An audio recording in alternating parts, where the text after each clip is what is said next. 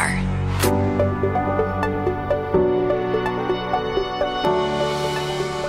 Not so long ago, someone shared the secret to happiness and joy with me, and I want to pass it on to you on Illuminated Soul. Are you ready? You remember when we were kids in grade school, how exciting it was to hear a secret, or better yet, you intercepted one that was on a crumpled up piece of paper. So here you go, but be on the alert here. Be warned. When I first heard the secret, I was so excited, and then it was shared with me, and I was like, is that it? That's the secret?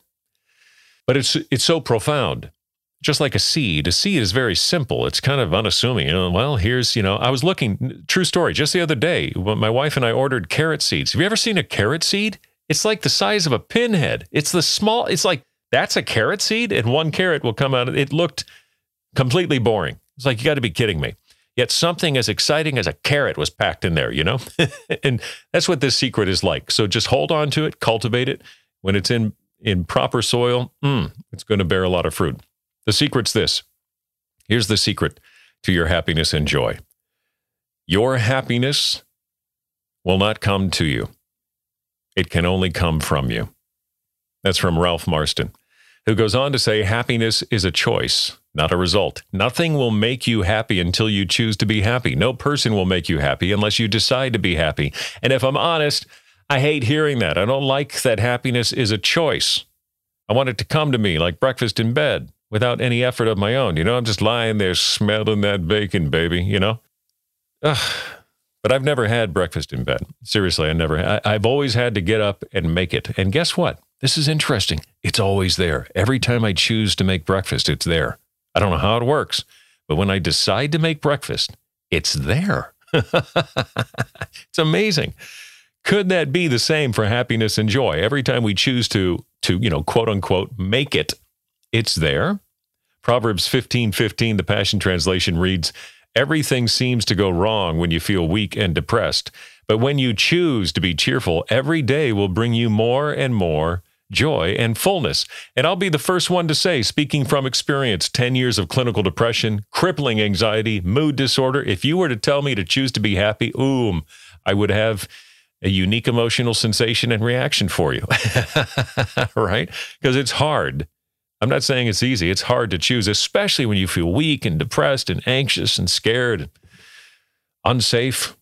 But we can do it if we understand what it is and where it comes from. And happiness and joy share a lot of similarities, but they're also different.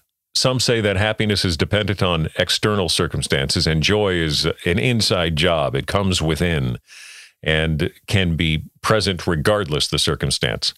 Now, we're not going to get hung up on all the differences of happiness and joy. We're just going to combine them both because I find it interesting that Jesus does that. He partners them together in Matthew 5:11-12, saying, blessed are you when people insult you, persecute you, and falsely say all kinds of evil against you because of me.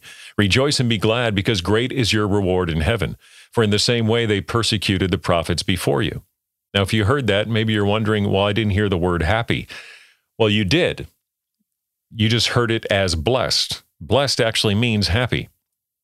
And rejoice means cheerful or calmly happy. So Jesus clearly is associating and tying in together happiness and joy. And he's also revealing in that passage the reality that happiness and joy are the products of choice. It's a mindset. I know. Choosing a different perspective. It's the fruit of a properly directed and intentionally focused mind. And in that text I just read, basically about those who are being persecuted, and I know that's a heavy text, right? But if you can take it and think whatever trial, whatever challenge, whatever pain, emotional pain, physical pain, whatever you're experiencing. But in that context, Jesus is telling them that they are blessed and happy. Rejoice and be glad. And then he gives them the reason why. He says, because great is your reward in heaven. Well, what is he doing there? He's redirecting their minds to a heavenly perspective. Happiness and joy can be chosen in the midst of painful circumstances because we know that this is not all there is and that something beautiful is being created and something beautiful is on the way in fullness.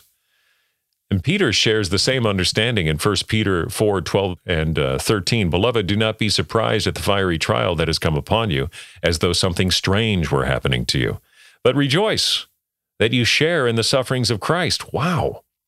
Then he goes on, so that you may be overjoyed at the revelation of his glory. The footnote reads that the Greek verb tenses there are present and or future. There is glory unveiled in us as we focus on Christ in our difficulties here and now. This brings immediate joy and rejoicing when we pass through suffering. And then the greatest joy will be as we are free from mortal pain and see the revelation of his glory throughout eternity. We're in the meanwhile, the now and the not yet. And then, so that's Peter chiming in on that idea. And then you have James, who tells us to consider it all joy when we encounter various trials, knowing that the testing of your faith produces endurance. So here we can choose joy, knowing that something wonderful is being produced for us in our pain. So you have Jesus and Peter offering us the eternal perspective, and then James saying, and then also know this, something's being produced. This is good. And notice, it's interesting, this joy is attached to endurance. Happiness is not. Joy is. Joy helps us endure. It's fruit of the Spirit. Joy is a completely Jesus thing. You know what I'm saying? It's part of his very Spirit. Be glad in the Lord and rejoice, Psalm 32:11. Joy can manifest as happiness, but also as strength. The joy of the Lord is our strength, Nehemiah 8:10. And of course, it can manifest in numerous ways. Joy can look like bliss, wonder, satisfaction, solace, contentment, peace. Dr. Robert Holden reveals 5 commonly felt qualities of joy. Number 1, joy is constant. And why not? As I said earlier, it's fruit of the Spirit, right? And that Spirit is always in you. So if the Spirit of Christ, the living God, is in you, guess what? All of the fruit of the Spirit is packed in you all the time, whether we feel it or not. So it's constant. I love that. Happiness, sometimes isn't all that constant, right? What else? Joy inspires creativity. We read in Proverbs 8:30 and 31, it's talking about wisdom being at the beginning of creation, helping create. It's really Jesus who is the wisdom of God. And it reads, then I was a skilled craftsman at his side, and his delight day by day, rejoicing always in his presence. I was rejoicing in his whole world, delighting together in the sons of men. Oh my goodness. Look at all that joy and rejoicing. You do a word study, there's also laughter and dancing involved in that. So joy inspires creativity. There's a lot of joy at the beginning of creation of everything. Dr. Robert Holden goes on to reveal joy is often unreasonable. We've already talked about that. Look at Jesus, Peter, and James. They tie in a lot of joy in the midst of affliction, persecution, and trial. That seems so unreasonable, but there it is. Joy is untroubled, and joy is enough. Dr. Holden states that unlike the ephemeral states of pleasure and satisfaction, joy does not induce a craving for more because joy is enough. If ever we feel joy is missing, it is because we are absent-minded, caught up, probably in some grief over a passing pleasure or preoccupied with a new object of desire. Remember what I said in the beginning from Ralph Marston? Happiness is a choice, not a result.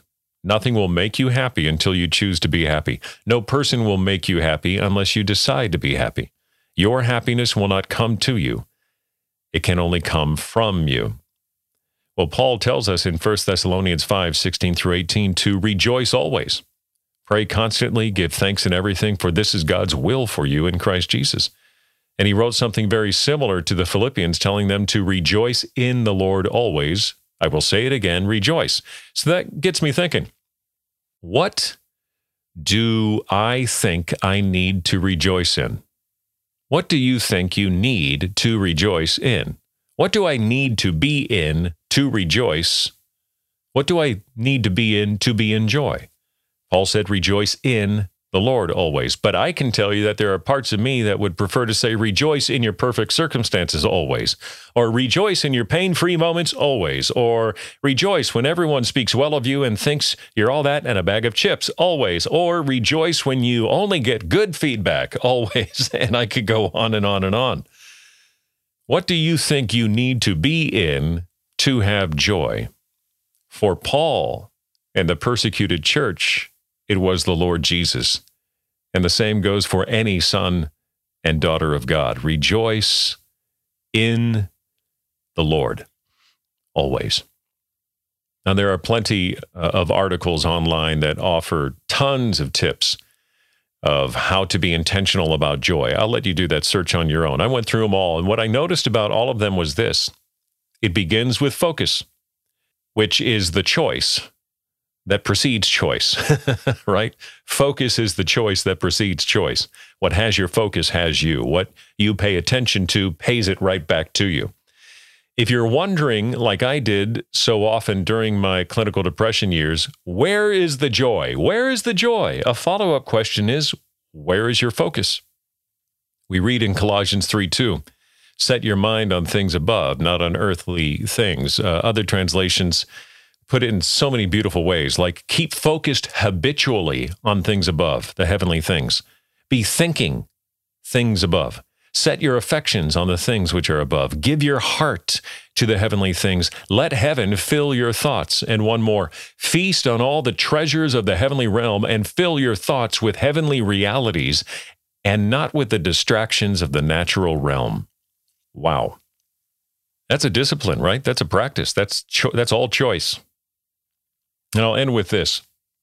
For me, the greatest source of joy is revealed in John 15:9-11, the words of Jesus. He said, as the Father has loved me, so I have loved you. Remain in my love. If you keep my commandments, you will remain in my love, just as I have kept my Father's commandments and remain in his love.